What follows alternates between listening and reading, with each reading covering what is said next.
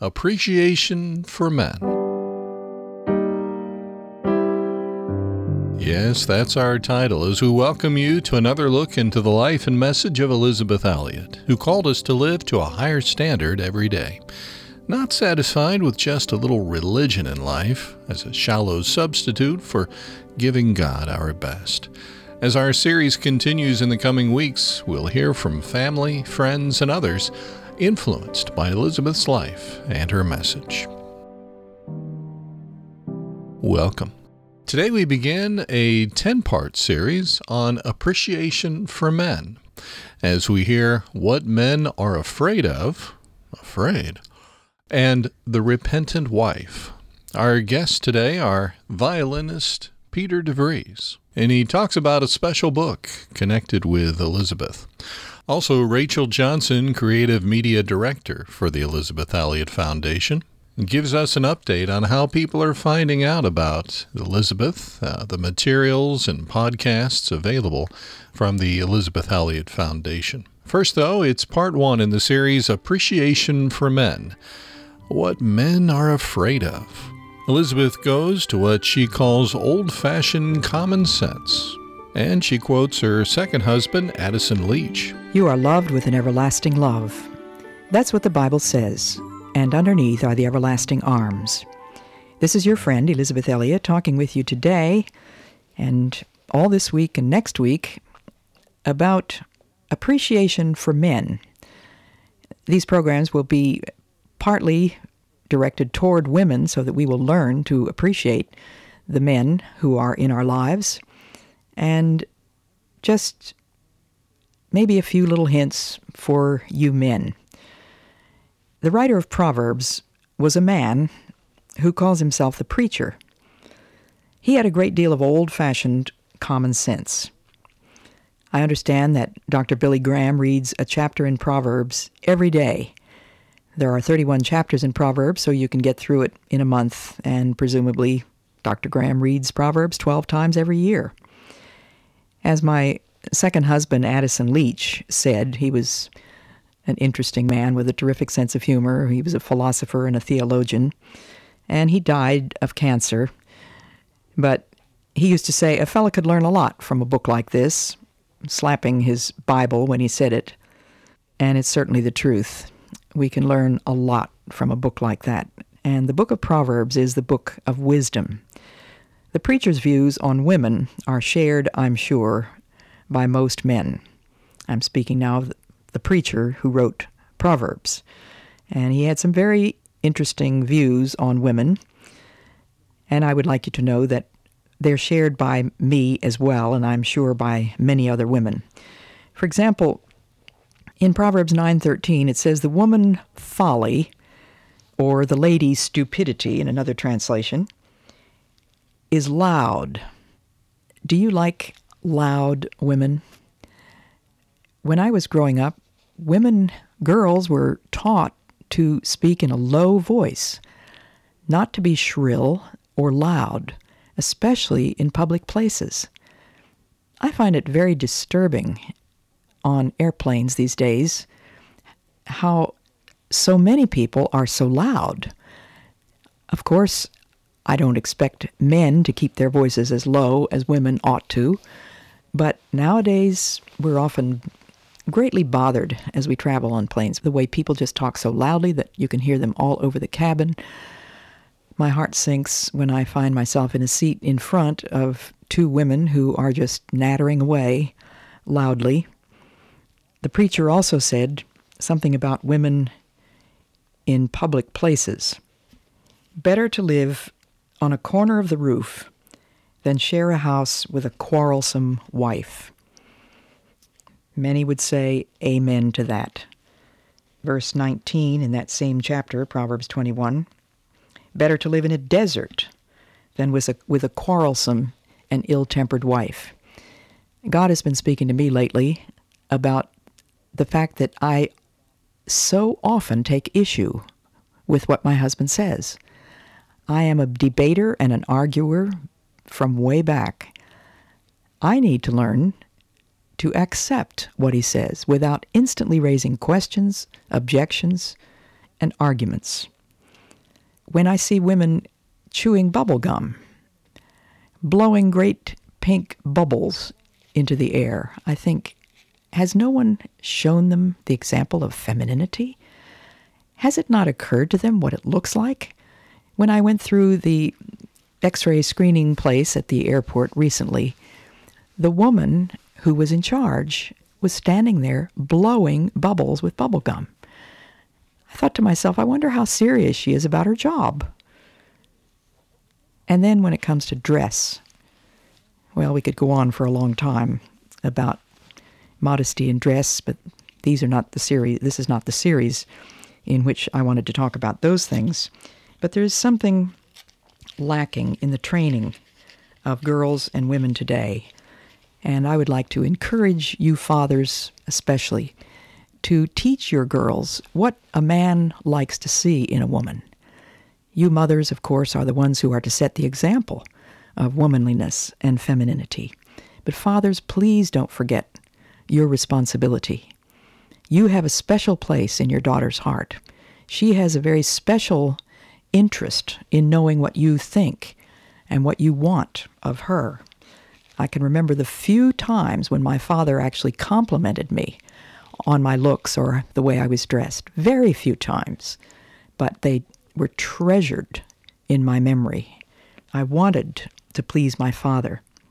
In Proverbs 19, verses 13 and 14, a foolish son is his father's ruin, and a quarrelsome wife is like a constant dripping.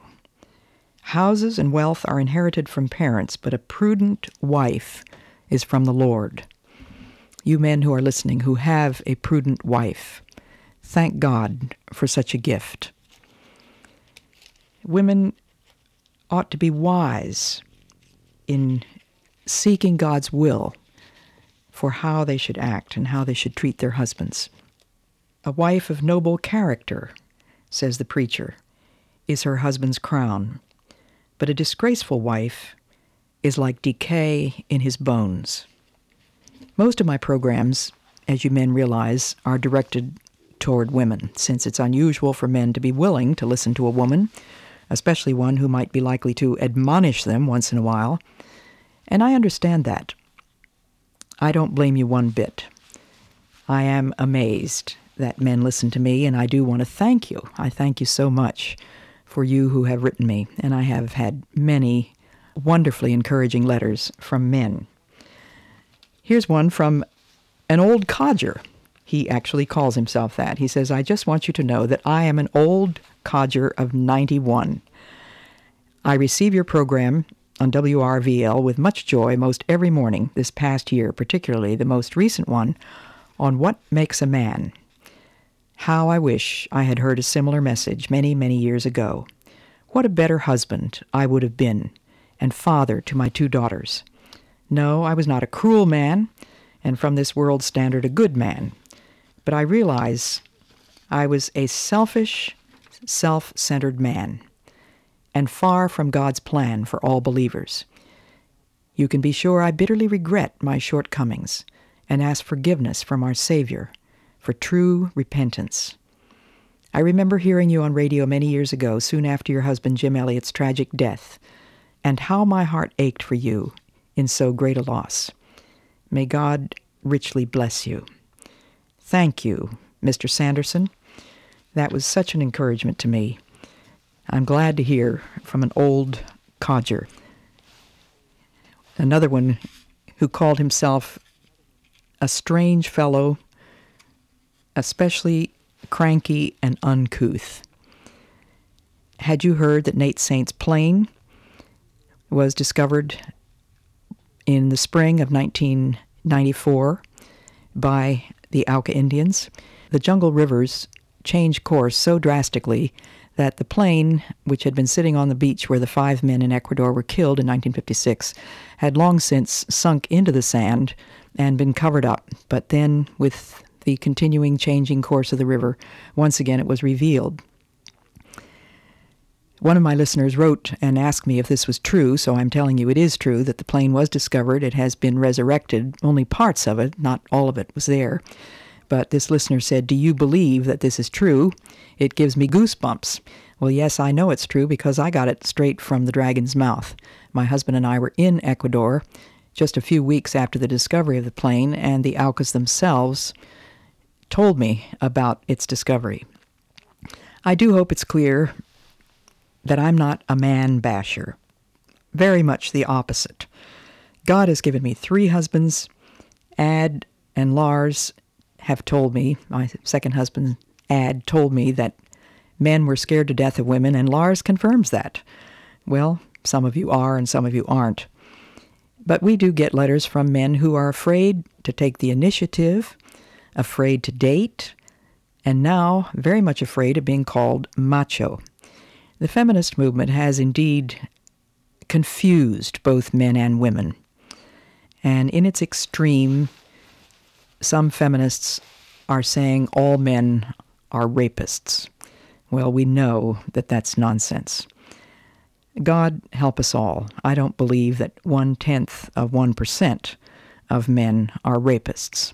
Some are, of course, and some of you women listening have, in very tragic ways, known the truth of that. We have a letter from a man who speaks of the fear of taking responsibility. I hope that the men listening will be encouraged to believe that God will help you. God will lead you and guide you if you surrender yourself to Him. If you put yourself in the place of receiving communication from God, which means daily Bible reading and prayer. Don't be ashamed to get down on your knees and pray and ask God to help you. Appreciation for Men, Part 1, What Men Are Afraid Of. Later on, we'll hear from Creative Media Director for the Elizabeth Elliot Foundation, Rachel Johnson, about people finding the Elizabeth Elliot materials. But first, Peter DeVries, nephew of Elizabeth, at the Wheaton Memorial Service for Elizabeth in 2015, talked about a special book that he associates with his aunt. She was the source of such joy and such laughter and such piercing, sometimes a little harsh wisdom. But I knew that she loved me. One of the most amazing experiences was I used to talk to her, tease her, we had fun teasing, about the fact that she seemed to focus on the women. And there's Let Me Be a Woman, and there's all this stuff about women. I'm like, what about us guys? And unbeknownst to me, she was working on that. One day, I get a book binder in the mail, and out drops a book called The Mark of a Man. And I had all sorts of interesting reactions to that. Of course, my first one was, wow, she's finally figured me out. She's wrote a book about me,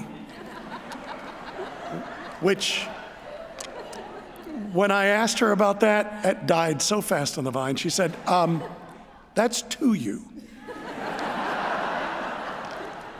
But I can tell you, I'm here today, and I'm sure most of us agree, that we are different people and better people for the joy of having gotten to know Elizabeth Elliot.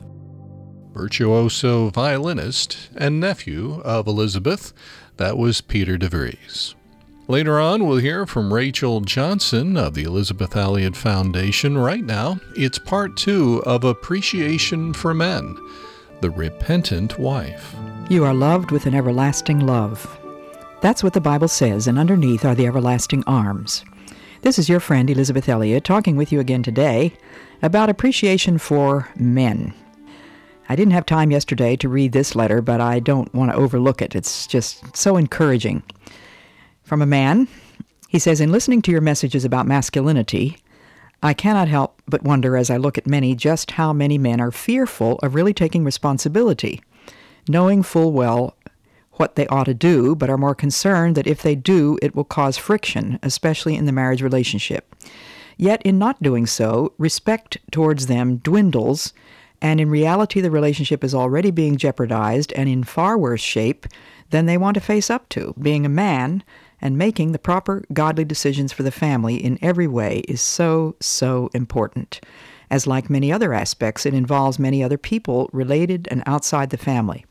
And what a pathetic example the lack of it creates in the minds of children What a poor way to shape those young lives.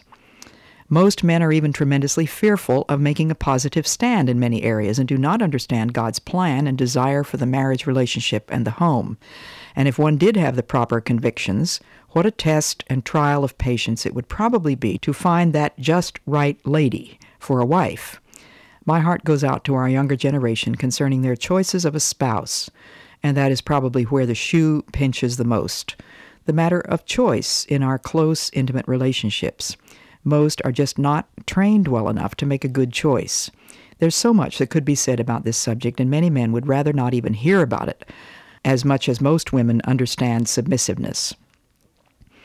What a tremendously interesting and complex subject, yet one God desires for us as much as being an individual. Something many are scared to death to even consider. It's so much easier to just go with the flow, let someone else take the decisions, I'll live with the consequences. We, he says, meaning all men, seem to be more fearful of not being accepted by our peers than by God. We really need to fear Him more and be more concerned about His will. We all tend to be man-pleasers. We lack the faith to step out. Perhaps we should be more concerned about our heartaches at the judgment of Christ than we are. And I struggle with these very things myself, he says. Well, thank you so much, Richard, for that great letter. And now I have an unusual letter from a woman who learned to appreciate her husband when it was already too late. It's a temptation to take each other for granted, isn't it? She says, my husband, we'll call him Jake, my husband Jake and I have been divorced since September of last year. I was not walking with God the way I should have. I was not the wife and mother I should have been. I was going to school, working full-time, and Jake was helping me with our 4 children and working. We had been married for 6 years. I came to a point in my life where I became dissatisfied with my life. I decided I could do better. I began to criticize and reject Jake. I committed adultery. I, of course, put the blame on Jake. He wasn't supportive. He was never around, etc., when I was the one that wasn't around. It finally came to a point when I received a job offer in another town. I, of course, was so full of myself, I accepted the job, filed for divorce, and left town. I found out the job was not enough to support our children. I didn't receive the amount of money promised, and I had told Jake that I didn't need him. I could not find a place to live. The cost of living was too high. God allowed me to be brought to my knees. Never had I been so humbled. Not one of my plans worked out. I began to pray and accepted the Lord into my heart. My children and I moved back to the town where we were. We went to church. Our house that had been for sale and had a contract on, God mercifully allowed to be returned to us to live in. I begged Jake to stop the divorce, but I had hurt him so much he wouldn't listen. As I said before, the divorce was final in September. God has shown me how I was supposed to act and my place as a wife. All I want and pray for now is a quiet, humble life. I went to Jake and asked for his forgiveness. I explained the areas God had brought to my attention, and I realized how terribly I had failed him. He forgave me and confessed he still loved me and the kids. We've been seeing each other, but he has moved to another town close by. I hurt him so much. He is scared of me. He doesn't know what he wants. I have talked with him about commitment with God. He has become heavily involved with pot smoking. I am in such agony over realizing what I have lost. I hurt. I praise God and pray for us. I love Jake so much, and I realize how much he sacrificed to help me see my goals. I agonize over the damage I've caused. But I also know the drugs are causing his judgment to be clouded. His heart is becoming hardened. Lately, he has begun to pray for his life and job. But he expects God to answer his prayers, but he doesn't understand how important it is to do what God wants and to praise God for everything he has done. I was hoping you could pray for my family and possibly give me some advice about what I should do. I still feel as if Jake and I are married. I pray I get the chance to be the wife I should have been. Many of my friends tell me this is God telling me to get on with my life. But I feel God wants my family to be together. I'm in such a grieving state. I walk through the grocery store where we used to go. The tears pour from my eyes. I feel as though I have a big hole in me. Well, that should be a warning to any woman who might just possibly at this moment be contemplating getting a divorce, taking a new job, and leaving town.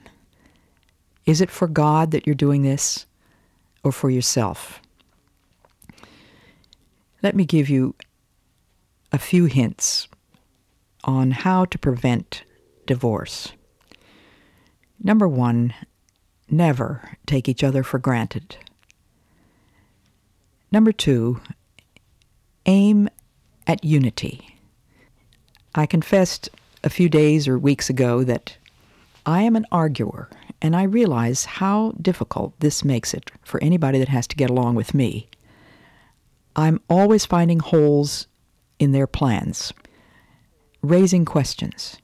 The Lord has been saying to me, aim at unity, aim at unity, not separation, not opposition. The third thing is aim at the good of the other person. When a divorce happens, could it ever be for the sake of the other person?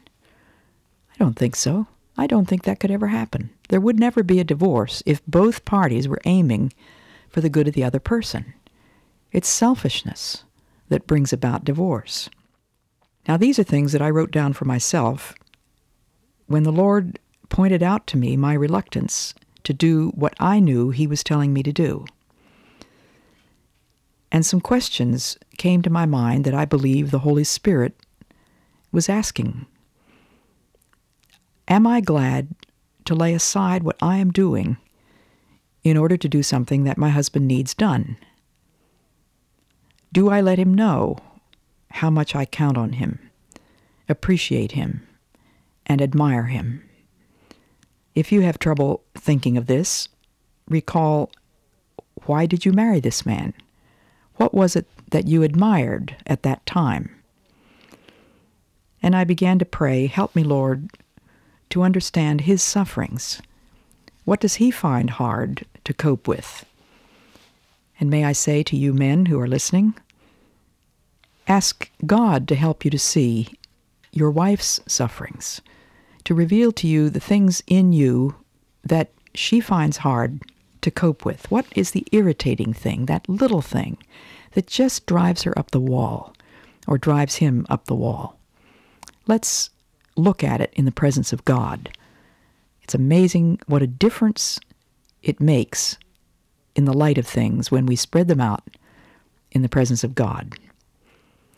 What is my husband's perception of my attitude toward him? Indifference? A trace of scorn? Superiority? Irritation? Lord, show me what he is suffering because of me. Do I respect the secret pain and make allowances? Are there things that your husband can't talk about?